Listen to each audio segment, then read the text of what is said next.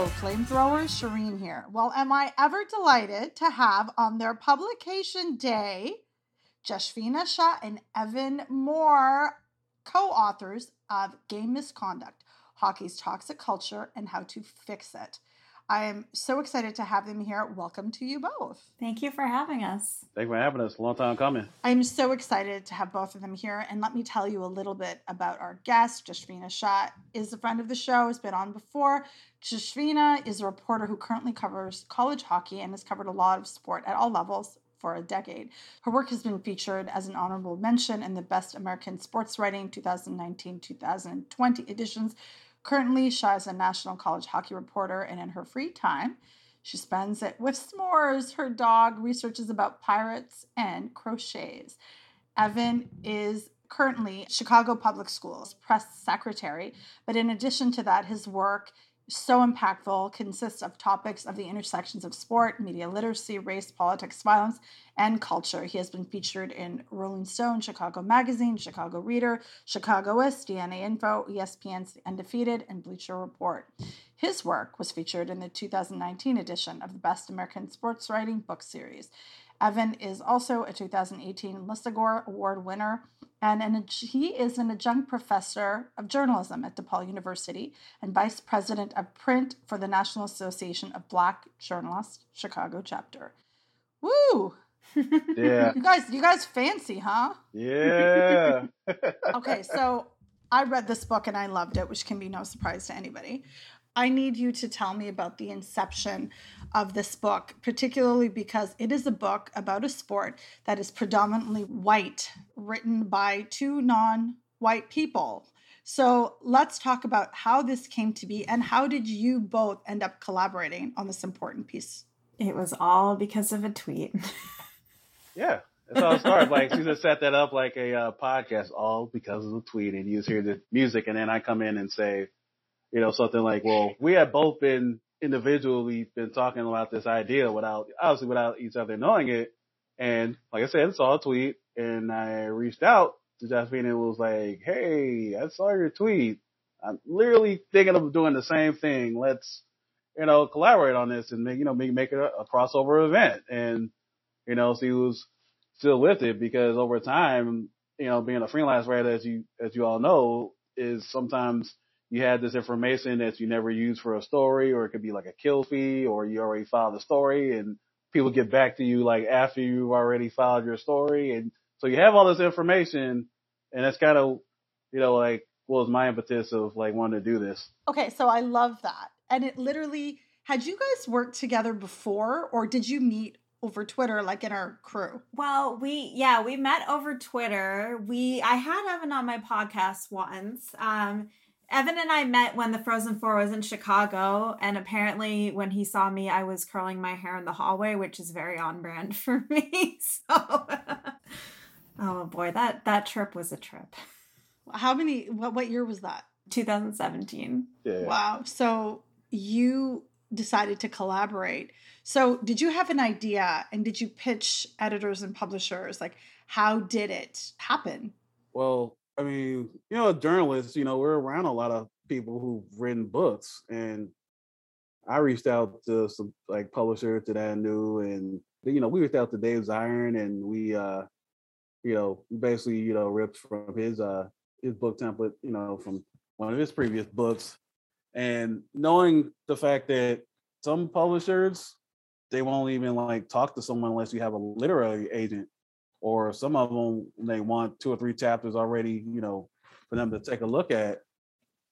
And hockey books are a tough sell. And we're talking about something that, that's going to piss a lot of people off. And we reach out to a couple of publishers who was like, this is great, but where's the audience or whatever? And, looking back, like the publishers who we thought this will be a slam dunk were like, thanks, but no thanks. And the publisher found books where we were kind of like, well, they probably won't do it because they do a lot of instant books that come out when the championship like is won like within a day or two later. You're like, how's this book even out already?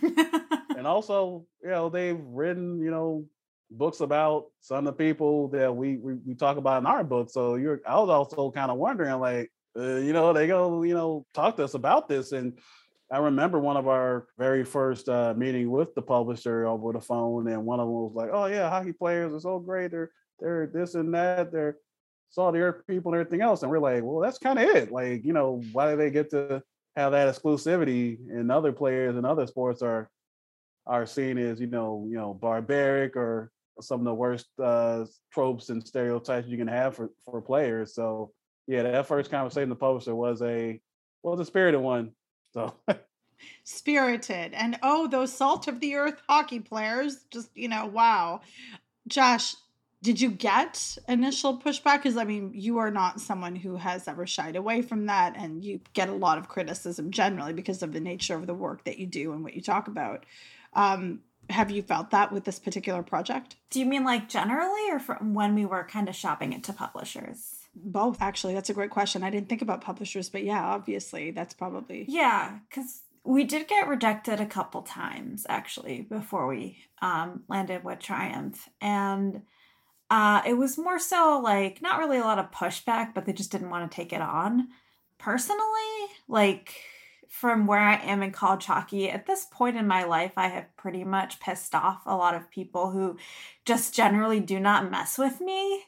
So they're just not good. They just don't acknowledge my presence. So they're not going to say anything one way or the other. Like, they'll just ignore it, like straight up ignore it. So, I mean, Evan and I have had people tweet at us, like random people who like, are Matt 7,050, those people like will tweet at us just being like, no one cares. And I was tweeting at a hockey player actually, because I was like, oh, you might be interested in our book. And someone had responded and said, no one wants to see more of your work. And I was like, I don't know. I'm so used to it, but it's just like, I mean, they're just the same trolls, so it doesn't, whatever, their opinion doesn't really matter. So, I mean, there are like some creeps who are constantly stalking our Twitter feeds, which is just, they don't realize their behavior is very creepy, but it is, and they should stop, who are like constantly screaming. It's just very, very weird. So yeah, I guess like there has been pushback in that sense. I haven't really felt it directly from any of the teams or so. And actually, I now don't cover the Big Ten anymore because I'm national, but I was up until very recently. So actually, one of the interviews in my book is Ryan Miller. And I got a hold of him because I know the head coach at Michigan State, because I've been covering him since he, started coaching college. And, he's someone who I explained to him what we were writing about. And I just said, hey, like, I know Ryan Miller is like involved in a lot of activism and stuff. Would you mind seeing if you could connect him with me? And he did. Like there's no pushback whatsoever. So, I mean, I've gotten a lot of support from people in college hockey. Like, I know when I'm in Chicago, I'm definitely meeting up with my Big Ten people. We're going to celebrate. So, yes and no, but a lot of people in college hockey are too afraid of me to be publicly outspoken against the book. So that's kind of where we are. I think that's something that's powerful, and also can be something that it's almost like when you get that criticism, you're doing something right. What I wanted to ask was that there's, a pretty wonderful community and a burgeoning community of racialized people that are into hockey, and those that are from the margins. And what I really love about the book is that you actually hit on a lot of those things. It wasn't just actually about, structural racism and institutionalized racism within hockey.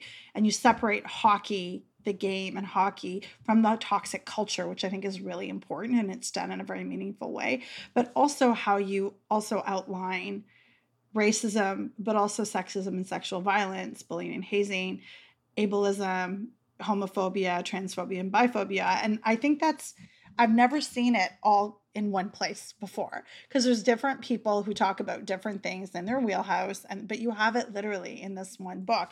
So how did you decide what to talk about, or were both of you on the same page about these things? I think we were mostly on the same page. I think early on we had we made like a master list of a ton of topics. And then, we had like 50 or something, not 50, but we had a lot. So we had to narrow it down. And these were the kind of 6 key ones that we decided to feature. And these were the ones that we felt were, I don't want to say the most important, but that needed to be talked about in this book pretty pressingly. And they were big topics. And there were only, like 2 really that Evan and I sort of fall into the category of. And the other ones, we relied heavily on other people and their experiences and their voices, and like using the book as sort of a vessel for their message and what they've experienced. And just sort of in terms of talking with other people as we were interviewing as well, these were kind of the same topics of things that they thought were really important that, needed to be touched on. There are many more, unfortunately, that we just didn't get a chance to mention, but these seemed to be like the ones that absolutely had to be in the book. Evan, how much of yourself did you bring to this book? There are some incidents and some things that family found out about. I talk about how I was called the N-word by a teammate back in high school, and how I kept that to myself. And I remember my mom reading the book too. Was like, "Is that why you wanted to leave that school?" I was like, "No, but it was top 5, So, but yeah, I think for me, like saying in other interviews how like what one of my goals is, as my daughter plays hockey, and I don't want it ever to be a situation where someone, says something to her and, nobody does anything about it. I wanted to, tell me or tell the coach or something. I don't want it to be a situation where like people like me and Akeem Alou, who internalized what happened to him for years and had an adverse effect on probably how he saw himself as a person and as a player. And I think a lot about that because I remember interviewing Jamal Mayers for a story a couple of years ago, and we were talking about it. And he was saying, like, thinking about that, he was like, this guy didn't have anybody to reach out to, and he probably, looked at coaching in a negative way from then on. So other stuff is, how I became a hockey fan, because I get that a lot. People always ask, how was a story of a Black man from the South Side of Chicago, being a hockey fan, and not only, being friends, like, being pretty knowledgeable about it. So I would say that. I would say, there's some of the stuff that's kind of happened over time that I've noticed in the sport, in terms of like, race and cultural things and generational stuff, and like listening to sports talk radio here in Chicago, and people just being like, how Blackhawks fans being like really angry that people are talking about the Bulls, and it's like, we're in a basketball city, like that's weird. And also the people who are in places like Toronto and hearing from them how they felt like they were turned off by hockey, and I feel like that's a correlation between that and the number of NBA players who are from Canada, particularly the Toronto area. And I feel like part of that is the repudiation of hockey culture and that attitude and historically shutting people out. I think that's really important, Evan, like the idea of shutting people out, because that's what you both completely push back against, that idea of exclusion. Josh, what about you and your experiences, and how were they instructive in the way that you approached writing this book? In a way, I think that it was and it wasn't, because I use like writing and journalism as a way to channel my emotions. So like in 2015, when BU lost the national championship game, that was how I dealt with it for like 2 weeks. So I kind of look at everything like from an analytical perspective. And I did mention like some of the experiences that I had. I don't even know if I mentioned that many looking back at it. I mentioned something that I had reported and kind of what had the story behind that and how the incident wasn't really ever dealt with. And the only place that I really put anything personal like that was in the introduction, which I'm so desensitized to what happened that I didn't realize how jarring it is for someone to read it, especially someone who knows me, because my friends, my family, they all know what happened, but I don't think they understand the extent, because my sister-in-law called me and she was quite upset. Like the day she got the book, she opened it up and that's what she started reading. So yeah, that's like to Evan's point. I mean, it's kind of terrifying to be like, okay, here, I want you to read this book, but I also don't want you to read it because I don't want you to like it's hurtful, I think, for people who know you, to read what it was like and to know more about what you went through. So that part definitely was kind of vital, I think, for me to add, because it's it was a really big turning point in my relationship with hockey. But the only place where I used my personal experiences really is that I work for a youth serving organization. So I know a lot about youth protection, and I had the chapter on systemic abuse. So that was something that was super helpful for me because I know what you're supposed to do and I know what's not being done. So while I did do a significant amount of research, I just had that knowledge beforehand. I really love hearing about this because as racialized folks that cover, hockey, we're often told that our experiences shouldn't inform the way we approach something. But I disagree with that. And I think very much who we are in our lived experiences are very valuable. You used real experiences of people, whether it was, Chanel or whether it was Renee Hess as well, who did the foreword.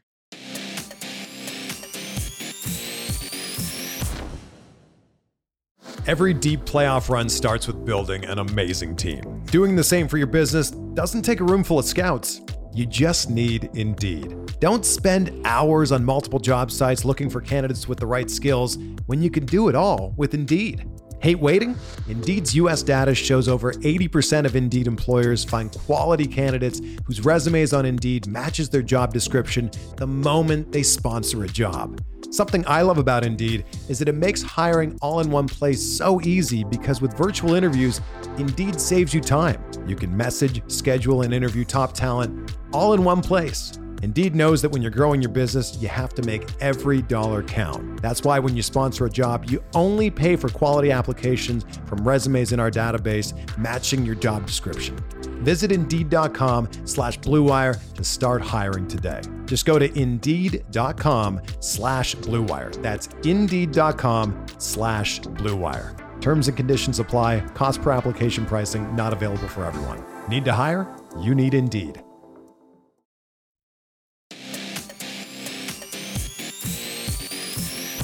I want to ask about the joy that this book brought you.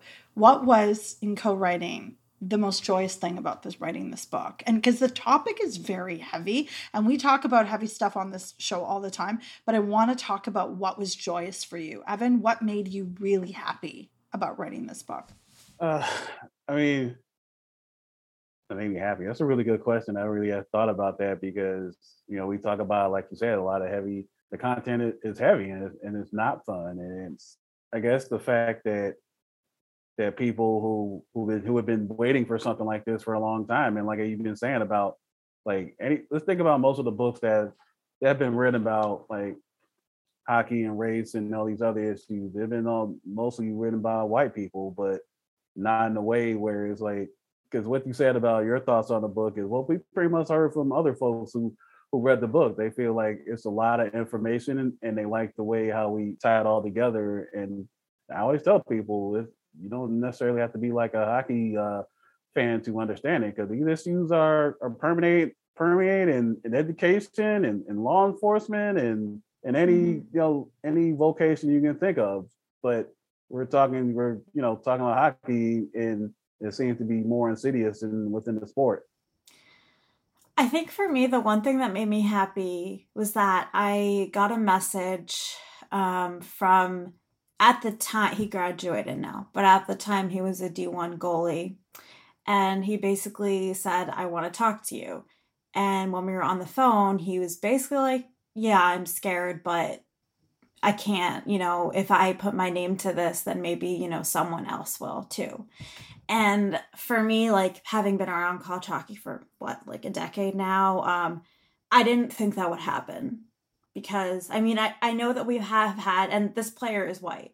So we have had players of color speak out, but really, we've had there were a couple players that I talked to who were white. And it was to me,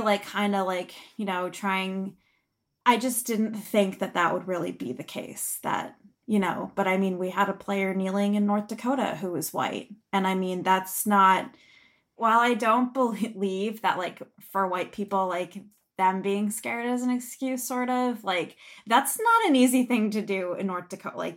They are crazy about hockey there. You don't it was probably a really scary thing to do. But being able to talk to those players and have them, be willing to put their name to it and talk about it and say like, yeah, there's a problem, we need to fix it in a place that's so small, really meant a lot to me, and it really made me happy. And I still talk to this player. So it also personally made me feel less alone, because there are a handful of players that I've known in college hockey who I know like I can trust and are good people. So it was nice to have another person. And I love very much what you just touched upon about community and sort of expanding that community, and that community that understands that these things are interloped with hockey, which is one of the reasons it made sense to me that Renee Hess, who is the founder of the Black Girl Hockey Club, did your forward, because that's what it's about, is community. And you both have really given everybody a gift with this book. Not only is it informative and necessary, but there's at no point where there's a boundary of who can and cannot love hockey. And I think that's so important. But we're going to have some fun because I have both of you on at the same time. So I'm going to do a hockey rapid fire round for both of you. And my questions are not censored, so you got to answer them. Okay. Okay. And then we'll do it this way. I'll go Josh and then Evan, and the next one, Evan, then Josh, and back and forth. Okay. So there's only like 5 questions. Here we go. Rapid fire round. Favorite hockey team of all time, Josh? Oh God, college or pro or anything? Anything. Obviously BU. Evan? 2010 Blackhawks. Favorite player of all time? That's really hard. I'm going to go with Doyle Somerby because he was one of my kids. I covered him when he was in college, and I've known him since he was like 18 years old, and I trust him. For me, Jerome McGinley. Oh, yeah. Good one. Best hockey rivalry in the game, men or women? Evan? I would say the best one is Blackhawks and Red Wings, because of the respect there. With the Blues, it's pure hate. Let's be honest.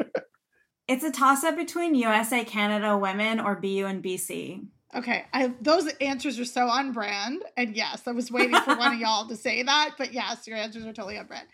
Most influential racialized hockey player of all time? Josh? I get it. Definitely has to be Willie O'Ree or Angela James. I'm gonna go to the left field and name a league, the Color Hockey League. I'd say that's the most influential, like in terms of slap shots and butterfly style of goaltending. What I love about that is my question was about player, and Evan's like, no, I'm going to disrupt and I'm going to ignore your question. So I love that for me, and I love that for this.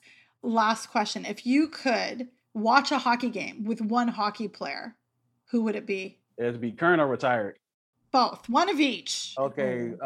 Player I want to name, he's not officially retired. I'm going to say Dustin Byfuglien, because he seems like, pretty crazy, and he would have a good time. But I guess in terms of like, he's not really current, but current player, wow. I'm gonna go on left field because I just watched the Amazon Prime documentary series on the Maple Leafs. So I'm gonna go William Nylander. Okay, I was not expecting Neil. I feel like this is a personal attack. I'm a Habs fan living up in here. Oh yeah, I know. I was watching that. And I was like, friends gonna be mad at me for watching this, but it just seemed like it was pretty hilarious and also like pissing people off at the same time. So just watch that collapse was kind of cringy, honestly. Like watch it like being documented.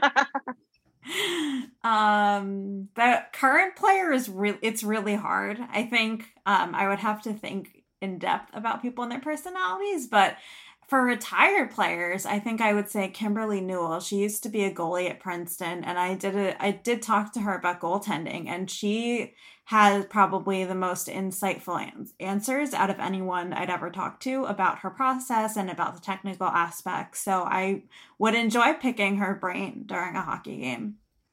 As far as current player goes, oh my gosh, I don't think I have an answer. Someone who plays for the Bruins, probably. Again. Anyways. Pasta? He seems like he would be fun to watch a game with. This has been awesome. I'm so excited for this book. I'm so grateful to you both for doing this project together. And I can't wait to see you in person so you can sign my copy. And it's really interesting because it's two of the most important voices, in my opinion, in hockey have done this. And so I thank you on behalf of a hockey community that's in the margins. And I thank you for being on the show. And before we sign off, where can we find your work? Oh gosh. So easy. Well, I write for College Hockey News mostly now. That's pretty much it. But I link to a lot of stuff on my website, which is just my name. Evan? Right now, it's still sometimes stuff out there. So I would say follow me on Twitter, Evan F. Moore. You'll see it on there. You can also follow me on Twitter, but I'm extremely annoying. So that I'm warning you. I don't think so, because that you being on Twitter resulted in a book. So I think that's true. You know, I complain about Twitter all the time, but everything in my journalism career I pretty much owe to Twitter. So, you know. And I think as much as we hate Twitter and it can be stressful and terrible, we also, all three of us, met through Twitter as well. So there are spaces for those in the margins to meet each other and connect and create community. And I'm so grateful to be in yours. So thanks again for being on Burn It All Down. Thank you for having us. Thanks for having us.